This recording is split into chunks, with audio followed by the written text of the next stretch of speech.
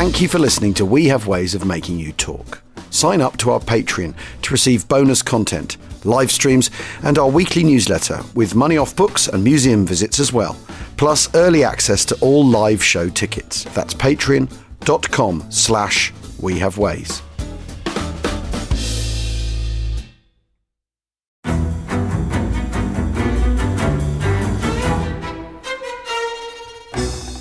I'm Anthony Scaramucci, former White House Director of Communications and Wall Street financier. And I'm Katty Kay, US Special Correspondent for BBC Studios. I've been covering American politics for almost 3 decades. Welcome to The Rest is Politics US, brought to you by Goalhanger. Go on, tell us, were those donations you made, like Obama in 2008, was that idealism? Were you hoping to get something out of these campaigns that would serve your own business interests, for example? So I think this will either make this podcast incredibly successful, Katty, or people will be horrified and they'll shut it off right now because I'm going to be very real with you. The Obama donation, I had gone to law school with President Obama. We were not classmates. I was a few years ahead of him. It was 2007. He was then Senator Obama. I had a check in my breast pocket. I went over to the senator. I said, Senator, you and I didn't really know each other in law school, but I'm about to hand you a big check. Can I lie to my friends and tell them that you and I knew each other in law school? Well, Obama looks at me, had the best smile in American politics since Jack Kennedy. Forever. Yeah, he lights up. He looks at me and says, I'll tell you what, if you double the amount of the check, we'll take it back to Hawaii. Okay. And I looked at him. I said, you're done. I had another check in my pocket. I ripped it up. I doubled the amount of the check. And I'm going to tell you right now, I've been to more White House Christmas parties during the Obama administration than the Trump administration. In this pivotal year for the United States, democracy, and world affairs, Britain's biggest podcast, The Rest is Politics, is launching stateside. Uncovering secrets from inside the Biden and Trump inner circles and how they shape the world's most important economy, but also the global economy too. New episodes are released every Friday morning. Just search The Rest is Politics US wherever you get your podcasts.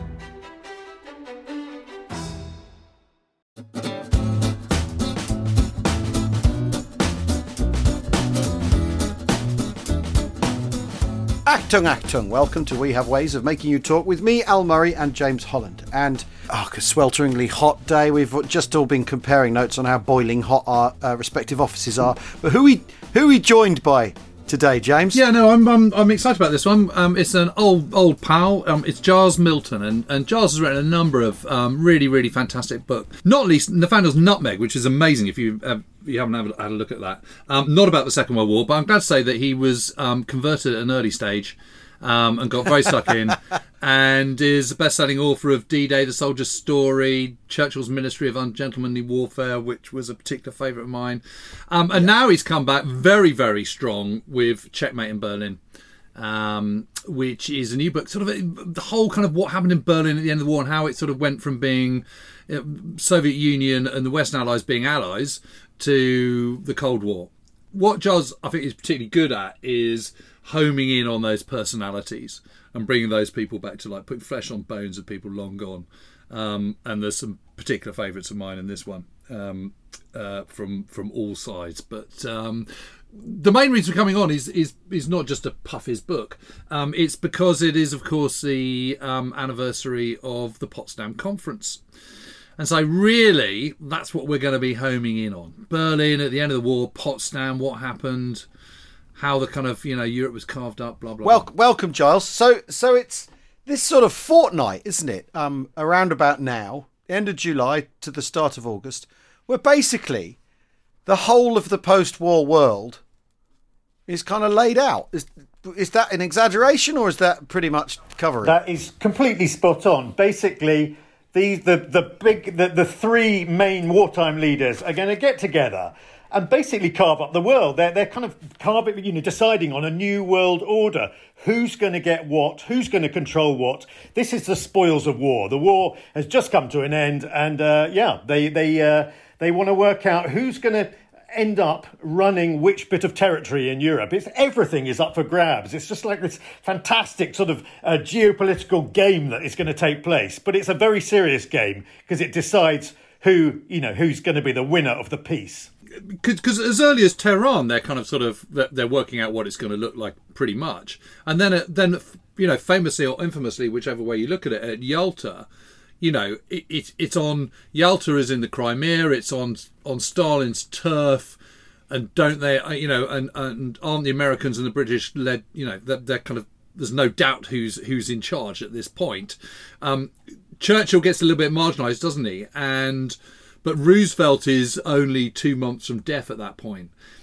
And what's so fascinating is that you've got so much of these big decisions being made in February. Then it comes to Potsdam in July 1945, and 2 of those 3 world leaders are gone.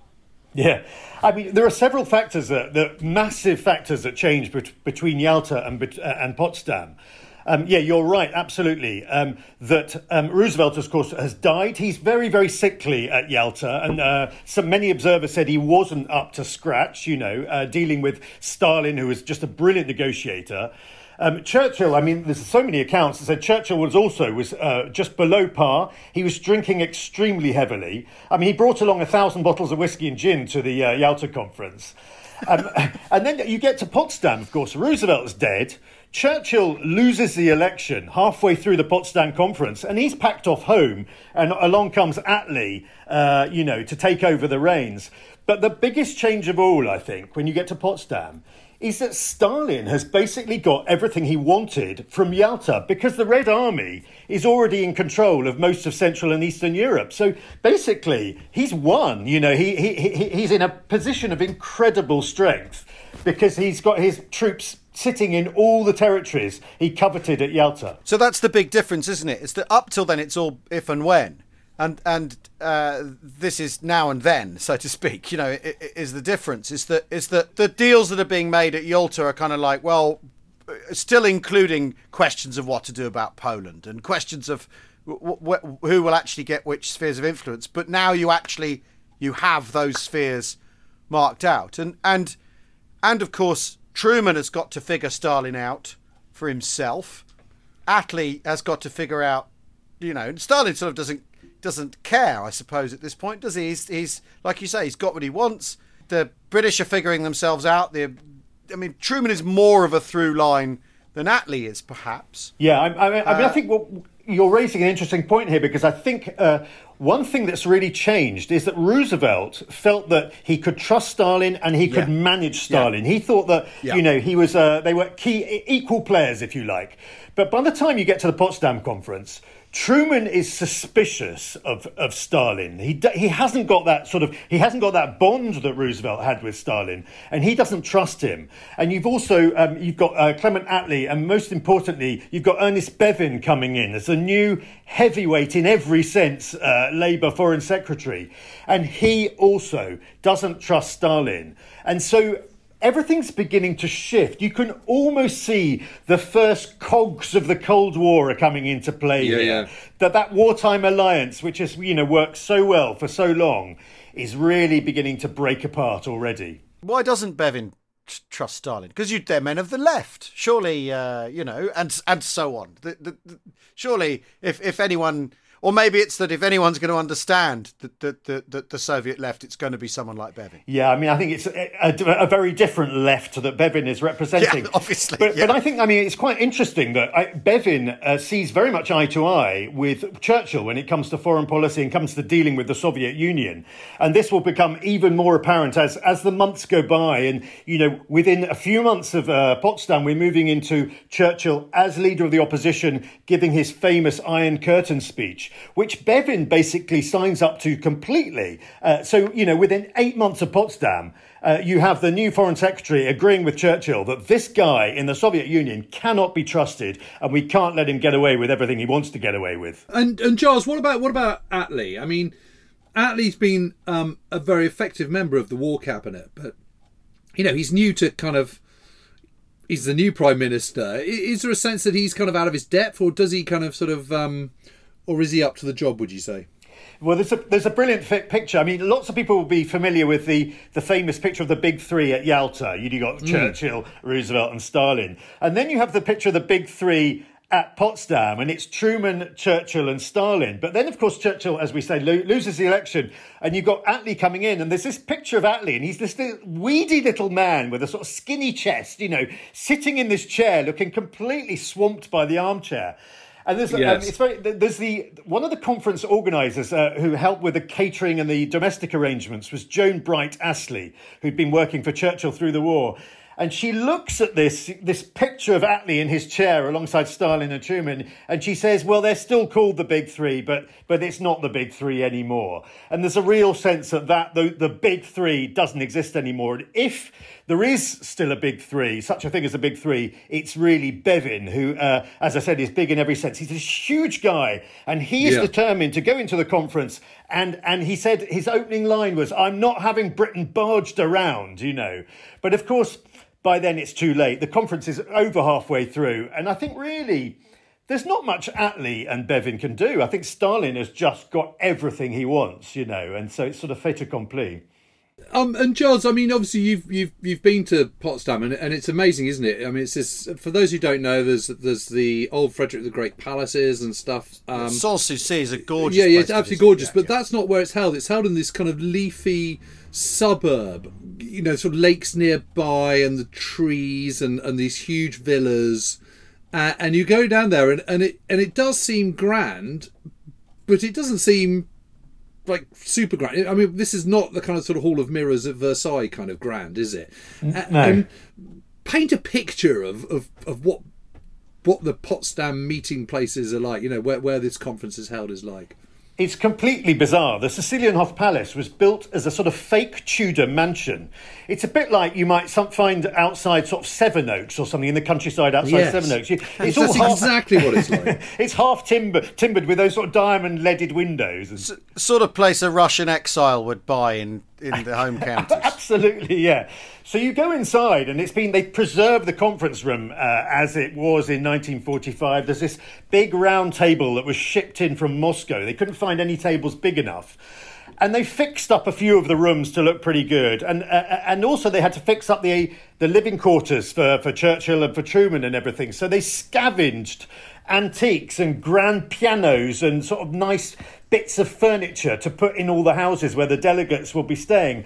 But there's an absolutely fantastic account by one of the members of the American negotiating team who says that when they arrive at the Sicilienhof Palace, as they're preparing the rooms in which the conferences are going to be held, in the rest of the palace, the Soviets are looting all the rooms and carting away the furniture and the light fittings and stuff. It's just amazing.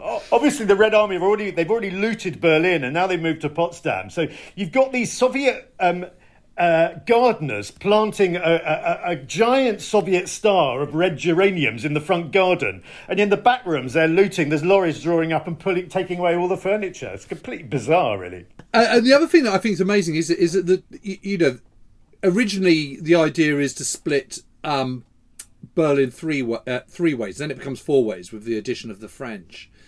But it seems that all the kind of sort of military governors, military commanders of these quarters of Berlin, a kind of prerequisite is to have a really stupid nickname. Yeah, so the commandant of the American sector is Colonel Frank Howling Mad Howley. He's sort of my favourite character, and actually a big. He's actually brilliant, isn't he? A big character in the post-war era. He sort of parachuted into the American sector of Berlin, and he's a sort of big American cowboy, and he's going to run it as his own personal fiefdom. But he's very effective. He's been in charge of logistics during the war. He was sent into Cherbourg soon after D-Day. He was sent into Paris and really kept 5 million starving Parisians alive, in the summer of 44. So he's sent into Berlin as in charge of the American sector. And then you've got the British sector, which is put in charge of Brigadier Robert Looney Hind, who's another fantastic character, a product of British India. He's been sort of parachuted out of the Raj. You don't say. I mean, honestly. He knows Berlin a little bit because he was there in 1936 for the infamous Olympics. He was on... Changed a bit, though, hadn't it, by then? Let's face it. But he was in Britain's polo team. Obviously he had to be in the polo team. And so he knows... Pig sticking team. Exactly. It's all that sort of stuff. And he's going to run the British sector a bit like it's a sort of game of cricket. You know, he's going to be the umpire. He's going to be fair-handed, even-minded. And, but again, he's been in charge of logistics as well. So actually, these are not stupid choices. But what's fascinating about these characters, and indeed their Soviet opposite number, is they are going to wield immense power. I mean, they literally have the power of life and death over 2.5 million Berliners in their sectors. So it's fascinating for, these people sort of seemingly coming from nowhere, running their sectors virtually as like Roman emperors. I mean, Giles, it's interesting, isn't it? Because you've got a colonel and you've got a brigadier. I mean, you'd expect a kind of, 3-star at the very least, wouldn't you? I mean, this was a source of great grievance for Howling Mad Howley. He said, look, here I am, representing the most powerful country in the world, and I'm only a colonel. It really rankled. And I was looking at his personal diaries, which are absolutely fantastic. He kept a day-to-day record of everything that happened, no holes barred in his diaries, which they're in, I'm sure you know, the Army College archives in Pennsylvania. They're all there. Yeah. And this grievance really rankled with him. But he was highly effective. He was brilliant at dealing with his extremely difficult and obstreperous Soviet opposite number, who was General Alexander Kotikov, who ran the Soviet sector. So, what you get, and this is all, of course, come out of the Potsdam conference, is you get these three commandants, and then obviously the French come in slightly later. And they are going to be doing battle, inside Berlin. Battle for control of Berlin and battle for control of Germany as well. How quickly does that start to, how quickly does it start to curdle, as it were? Very, very soon after, actually. So, Colonel Howley, when he comes into Berlin, he writes in his diary, I came into Berlin thinking that the Germans were the enemy. And he said, I realised within a matter of days that the Soviets are our enemy. And this is where the whole story becomes extremely interesting, because basically Colonel Howley single-handedly declares war on his Soviet opposite number. And I suppose what drew me to the story is that these characters fighting their own personal battles inside Berlin, a sort of perfect microcosm of the geopolitical fallout that's taking place on a much bigger scale with the presidents and the prime ministers at Potsdam or elsewhere. I was able to sort of tell this story in this sort of exquisite little personal battlefield that's taking place inside this organisation called the Kommandatura in Berlin, which is where they fight their battles. And is it the chicken or the egg in this? Who's reflecting on whose behaviour, as it were, or attitude? Is it that it turns out you can't rub along with the Soviets on this lower level, or is it coming from above? Or is it a sort of simultaneous continuum of friction? Do you see what I mean? Is it the politicians are getting stuff from the people at the coalface of this cooperation, saying, we just can't deal with the Soviets, it's impossible? Or is it going the other way? Is it going, we can't deal with the Soviets, this is impossible, so make life difficult for them? No, so it's very much coming from Whitehall and from Washington. The line is, these are our wartime allies. We want to keep this alliance going. You have got to work with them, which is what Brigadier Looney Hind tries to do on behalf of the British. But Colonel Howley realises that you simply can't. And the arguments that take place in the Kommandatura, which is this building where they sit around a long table and they try and thrash out the problems. And it's fascinating because every single word ever uttered inside that building was noted down verbatim. So we have every argument recorded.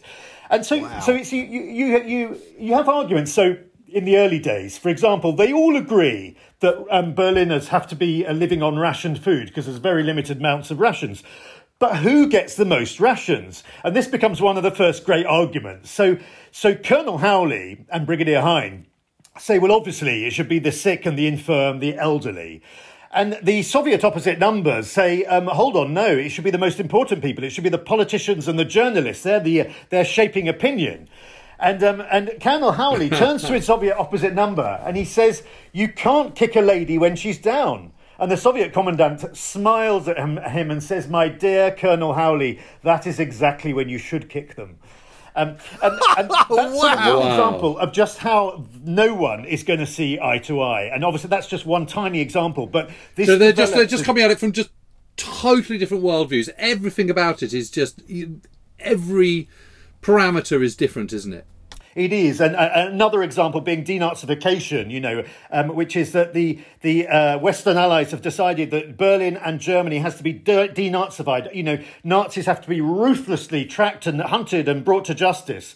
Whereas the Soviets are already thinking, hold on, these guys could be pretty useful to us. And they're prepared to, issue them carte blanche, clean slate, and then bring them on board and use them.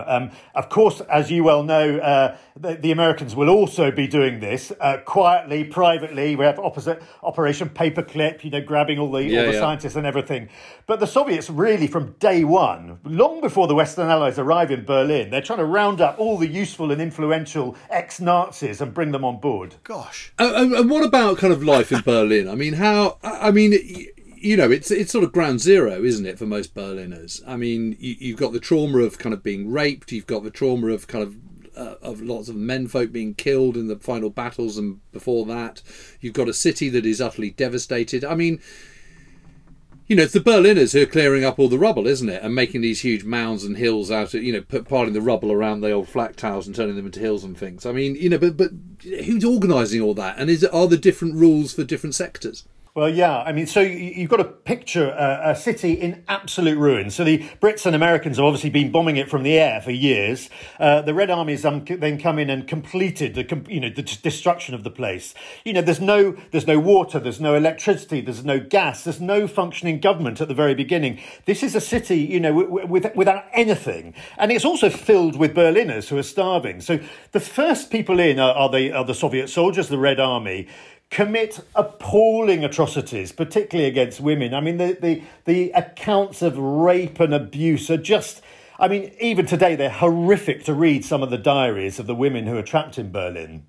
The Soviets, they have really 2 months before the Western Allies arrive. And they use those 2 months. Admittedly, they get the water supplies going and they start bringing in electricity and some food into the city. But they also take the opportunity to simply loot and pillage the city. Berlin, many listeners will have been to Berlin. They'll know the great museums of Berlin. Berlin was one of the great cultural capitals of Western Europe. All those treasures had been moved into the Flakturm by the Nazis, for safekeeping. And the Soviets simply crate all these treasures up and cart them off to Moscow. Thousands and thousands of crates are sent off to Moscow as war spoils, basically. Yes, absolutely. Because there were loads and loads of great works of art, weren't there, in some of the flak towers, and they were they were burned, but they obviously weren't burned. There was a massive theft, and then they kind of set fire to one of the rooms, and suddenly there were no paintings left. Exactly. Yeah. These are some of the greatest treasures of Western civilization. Just to give one example, it's the famous Schliemann gold, the so-called gold from Troy, which was that was one of the early things carted off to Moscow. And in fact, that is still in Moscow. And if you go to the Berlin Museum, there's an empty case, saying this is still held as war loot. So that's amazing, isn't it? The Moscow Museum alone received 12,500 massive wooden crates full of, Renaissance treasures, Byzantine altars, Chinese, Japanese ceramics. Off they went, crated up and sent off to Moscow. So the Soviets knew they had 2 months to loot the city. 2 months before the Western Allies were allowed in. And then, of course, hot on the heels of them coming into the city, then you have the Potsdam Conference. So this is a unique window of opportunity for anyone who wants to steal and loot, as much as possible, basically. We need to take a break right now. We'll be back in a second.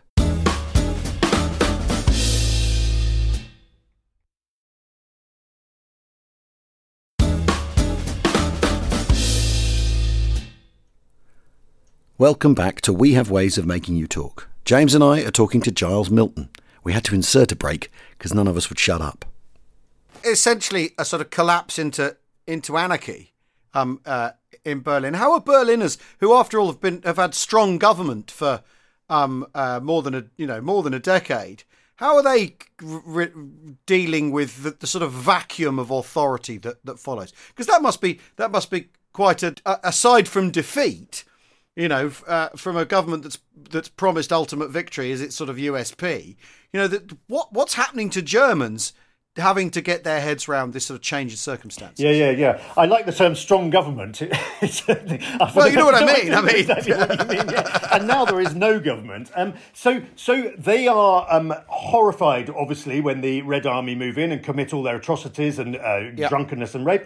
They're desperate for the Americans and Brits to come in. And also, I read a lot of people's diaries from this period. They're all wondering which sector they're going to fall in, because they all know the city's going to be divided up, but they have no idea where the sector boundaries are going to be, basically. Yeah. So it's not until it's beginning of July when the Brits and Americans move in, and then they discover which sectors they're going to fall into, and they're all sort of praying that they're going to be in the western sectors of the city. But life is incredibly difficult. I mean, James touched on the rubble women, as they were called. So the women, I mean, Berlin was largely a city of women at this point.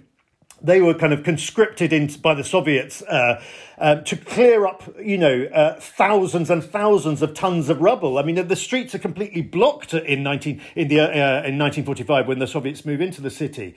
So life is tough. There's no food, and they're desperate for some sort of semblance of normality. But they know this won't happen until the Western Allies move in. Yes, because I mean, after all, in the run up to defeat, you've got all the German armies trying to get west, haven't you, to get away from the Red Army. You've got the suicide panics all across Germany for fear of the Red Army, haven't you? So people kind of know exactly what might be coming their way. So how soon does Berlin take on a sort of semblance of order? Well, That's exactly what I was going to say. I mean, yeah, but exactly. When does sort of something close to normality ever? How long does it take to reappear? It's absolutely remarkable, this part of the story, I think, because the Soviets have done some work, but largely for their sector, they've sort of ignored the Western sectors prior to the arrival of the British and Americans, apart from looting them. But as soon as Howling Mad Howley and Brigadier Hind move into their sectors with a large number of troops, some sort of 25,000 troops each, and also a team of experts who they've been training up for months and months and months, it's absolutely remarkable how quickly they restore water, sewage, electricity, gas supplies. I mean, these are not functioning round the clock and everything, but they bring in medication. They get every single hospital in the British sector have been completely trashed. They get those up and running. Brigadier Hind brings in enormous quantities of medication, supplies, all sorts of vaccine supplies, etc. And this is they're faced with a pandemic on a grand scale. I mean, forget the pandemic now. This is really, really serious what's taking place in Berlin. There's typhus in the city, isn't there? All that sort of stuff, isn't there? So things are really bad. There's diphtheria, there's dysentery, there's absolutely everything. Yeah. 8 out of every 10 newborn babies are dying,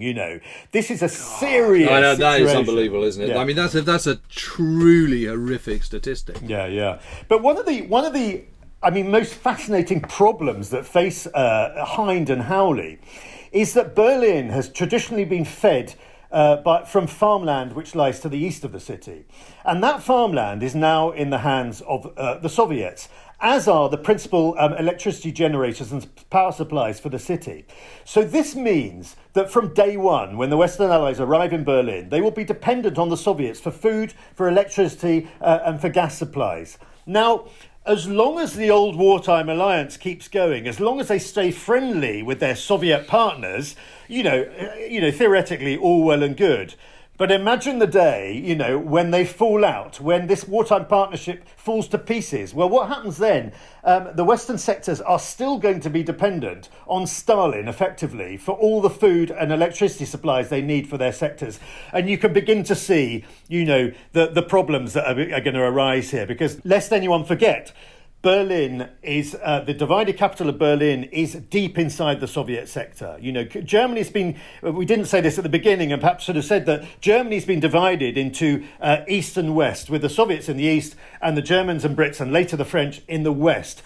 But Berlin sits like an island, in the middle of the Soviet sector. It's almost like a sort of medieval castle, yes, because it's the dividing line is sort of roughly the Elbe, isn't it? Yes, yeah. So what's that? That's about sort of 70, 80 miles from Berlin, something like that. Yeah, it's about even a bit more than that. And the Western partners have agreed with their Soviet partners that they will have the use of an autobahn leading into Berlin, the use of a railway line leading into Berlin, and some air corridors also that will lead into Berlin.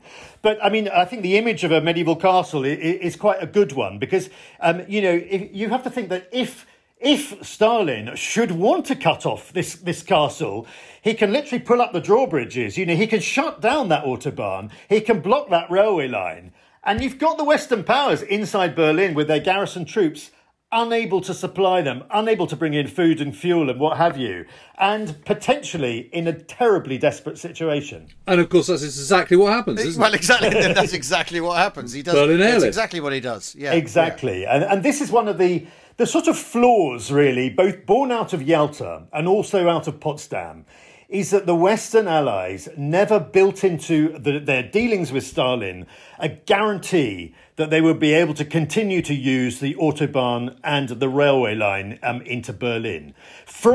And using those lines, don't forget they've got to bring in absolutely everything they need, not only for their garrison troops, 25,000 up for each sector, but also for 2.4 million Berliners for whose lives they are now totally responsible. So, as we say, Stalin is, of course, going to cut the food supplies, the electricity supplies to the western sectors, leaving the Brigadier Hind and Colonel Howley with a pretty major problem on their hands.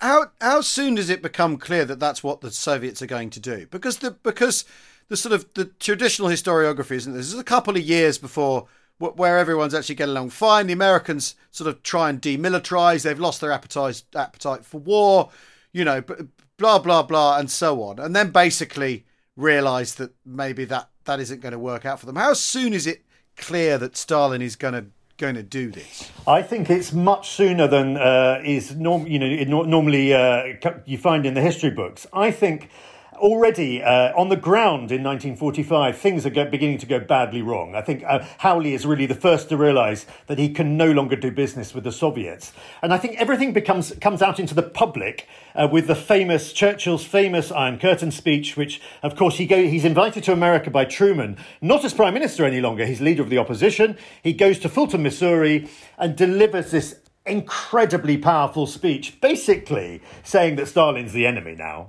He doesn't pull his punches. And it's immensely controversial. Now we see that speech as, of course, he pretty much got it right. But at the time, Churchill was accused by, pretty much all and sundry of deliberately stoking, this anti-Soviet feeling in America and in the West. He was lambasted in the press in America. He was lambasted in Parliament in Westminster. But, pretty much unique among Labour politicians is Ernest Bevin, the Labour Foreign Secretary, thought that Churchill had got it absolutely right. Stalin could not be trusted. Gosh, it's fascinating. Yes, because Churchill was sort of accused of trying to make political space for himself, wasn't he? Because he'd lost the election and he didn't have he had no sort of sense of direction, and the Labour government was enacting all the sort of beverage stuff that people wanted, and he was sort of accused of groping for meaning in that sort of post-war phase. Yeah. But like you say, it turns out it happened to be right as well. I know, but I think there were two other things that happened that spring which really changed everything. So we're spring 46 here.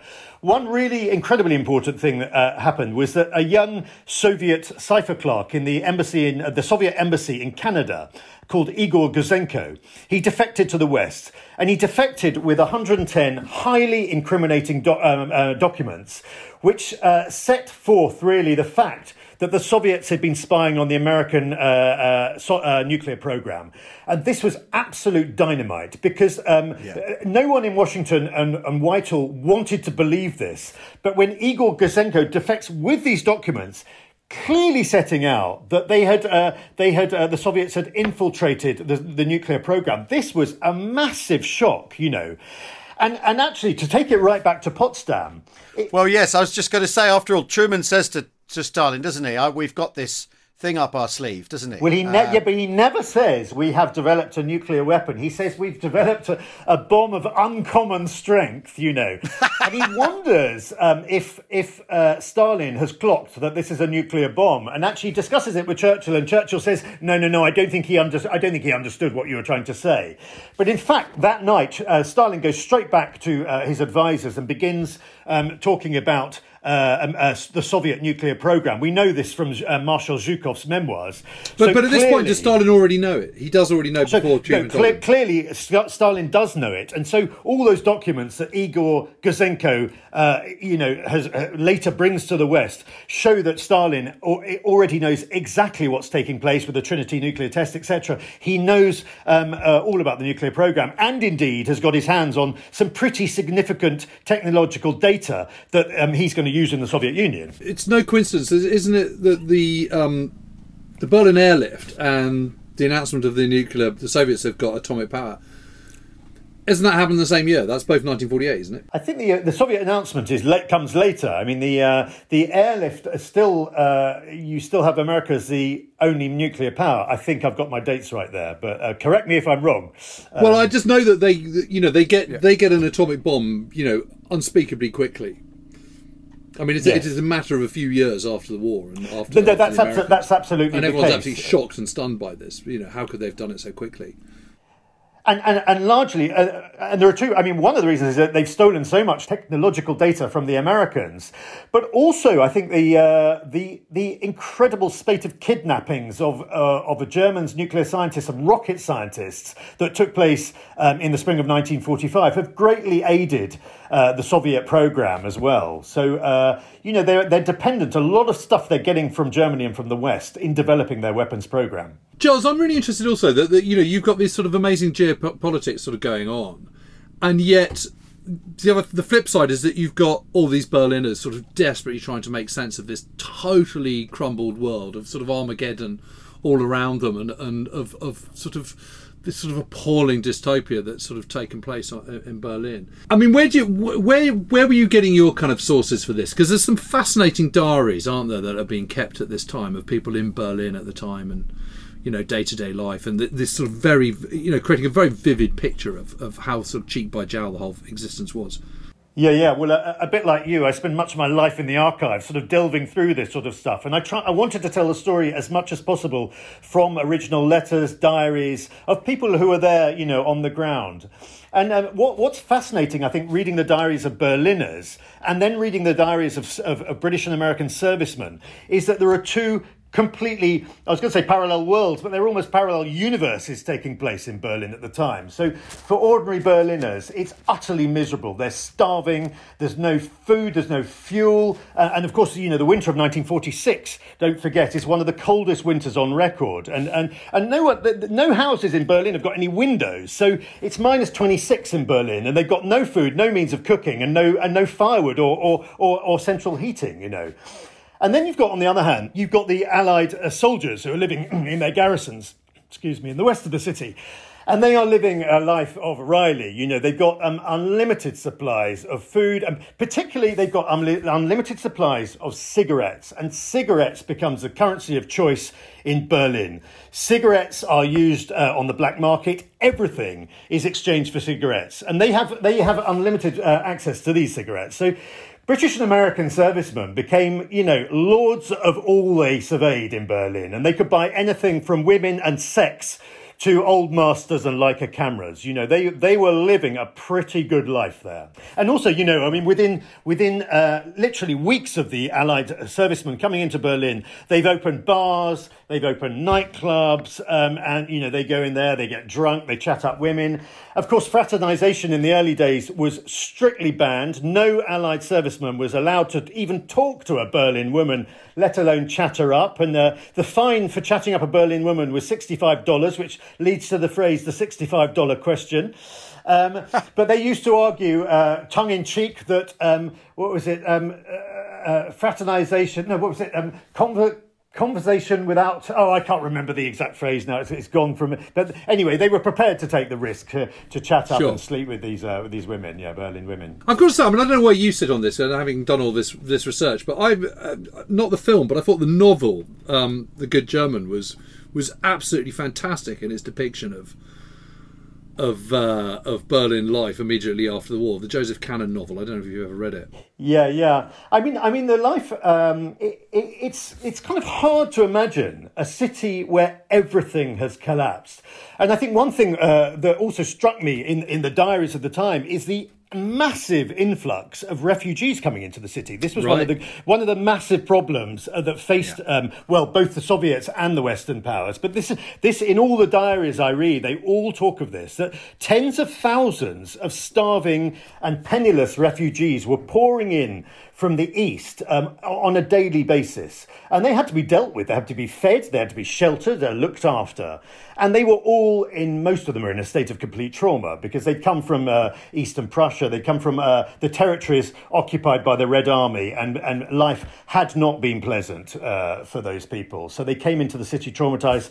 And this was to turn into a major humanitarian catastrophe. And of course, built into the Potsdam Agreement was that ethnic Germans were going to be expelled from all the territories which were now to become part of the Soviet sphere of influence. How many was that? Well, it was between 11 and 12 million Germans expelled. Imagine, I mean, it's just enormous, humanitarian crisis to be dealt with on the streets of Berlin. I mean, it's the most extraordinary thing, isn't it, that before the war, the German state is trying to sort of define who's German, then hoover them up into Germany to, basically to bust up its European rivals. And at the end of the war, no one particularly cares about where Germans live, as long they're moved in vast amounts, they're expelled, and that notion of what and where Germany is has been completely flipped on its head, hasn't it? Germany is where the Allied powers say it is from now on. Thanks very much. Yeah. And we're not interested in what you think. And it's that from that intention of the Nazi state to the result is quite the most amazing reversal, isn't it? You never get what you want in politics, and that's a fantastic example of how that has happened. I know. Now, you just have to look at the maps that were produced at Potsdam. It's just, we'll just move that border a few hundred miles west, and we'll move that one, 300 miles east. But these had consequences. So, I'm talking to you now from France, and there's an elderly German woman who lives in the house opposite me, and she was one of those people who got kicked out in 1945. And she told me last year, she told me her story of being kicked out of Silesia.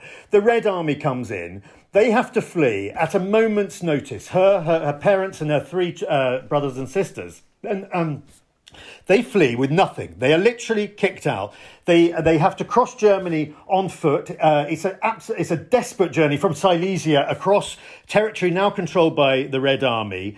And she has these stories of swimming rivers and everything. So, these major rivers that they have to cross. And she told me stories of, and this was in winter when they were crossing these rivers, and her father would swim across, carrying one child at a time, clinging onto his neck while they swam across the river. Then he'd swim back again, get the next one. And she was the youngest, and she was the last one left on the opposite bank. Absolutely terrified as a young girl, waiting and hoping that her father was going to make it back across the river to bring her to safety.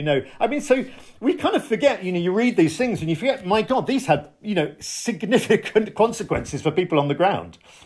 Yeah. And the last thing I'd love to ask you, Giles, is where did you find yourself sort of having an almost sympathy for the Germans at the end? I mean, or do you sort of feel? I mean, do you feel that the crimes of the Nazi Germany were so appalling that they sort of all had it coming, or can you feel huge amount of sympathy for those Germans, those Berliners, bewildered Berliners that are stuck in the city, split, devastated, quartered off, etc.? I think you have to when you read the accounts. I mean, it's worth pointing out that Berlin was never really a Nazi city, even though it was capital of the 1,000-year Reich. A lot of people in Berlin did not support Hitler or the Nazis. And I don't know, when you read these harrowing accounts of just what they went through, I think you'd have to have a heart of steel not to feel some sort of sympathy for what they lived through in the aftermath. It was. I'm a reap the whirlwind guy, I'm afraid. Really? That's how I feel. I feel when you consider what was done in the East, in the name of it. I know what you mean, but I find it very, very. I'm extremely conflicted on how sorry I feel for German people at the end of the war. I really am. And it's just me, but that's how I feel about it. I think it's such a hot potato. It's such an interesting thing, because I think one can't help what one feels. I mean, it's a reaction to it. I'm rather with you, Giles, actually. Rather than the hard-hearted Al approach to... No, I'm a hard-hearted bastard. One of the diaries I use, which is fantastic, is by this woman called Ruth Andreas Friedrich. And I mean, yes, absolutely. And her diary is incredible. I mean, she literally every day she recounts what's taking place. Now, she, at massive danger to herself and her close friends, had run this incredible resistance circuit inside Berlin for the duration of the war. And you kind of, when you read that, you sort of... you do have a different perspective. Al, I can see your point of view, definitely, very definitely. A lot of people, got exactly what they deserved, but other people didn't, And there are young children in the city as well. Yes, of course. Of course. But that's the thing, isn't it? It's the sheer calamity of the end of the war, though, I think is a thing that people use the word forgotten too much about Second World War history. That's faded from view. VE Day, May 8th. As far as we're concerned, Humphrey Lyttelton blows his trumpet outside Buckingham Palace. The crowds all celebrate. Everything's fine. And then VJ Day. American ratings snog anonymous women on the streets, and everything's fine and it's all back to normal. Whereas, in fact, in Europe, just the sheer number of displaced persons, that problem goes on forever. Well, there's been some fantastic stuff. Months and months. There's Gitta Sereni's amazing work, the German trauma or whatever it's called, and then there's Keith Lowe's written about this, hasn't he? And there's this new book, Aftermath, which is fascinating. Which is very much in your camp out. But I can actually see it behind you. I can see it behind you on the shelf, actually. Oh, really? That's not very tactful, was it? But it's funny. Not funny, but reading the diaries of the guys travelling with Brigadier Hind into Berlin in 1945, you kind of forget just how devastated Western Europe was. I mean, the whole place was trashed. It was in complete ruins, and thank goodness, George Marshall came along and, with his bid to rebuild the continent. Checkbook, with his checkbook. Yeah, absolutely. Well, thank you so much, Giles. I mean, again, this is a sort of a chapter that tends not to be. I would like to say I'm loath to use the word forgotten, but tends not to be talked about, and that you've got the manoeuvring at the Potsdam conference, and then what it very directly translates to in people's experience in Germany, and the sort of attempt to knit a divided Germany back together is fascinating. Thank you so much. Well, thanks very much for having me on. It's good to see you, Giles. So take care. And hello, Sam. Our mutual friend Sam. Let's check that in at the end. Brilliant. Thanks everyone for listening. Cheerio. Cheerio. Bye-bye. Bye. Bye.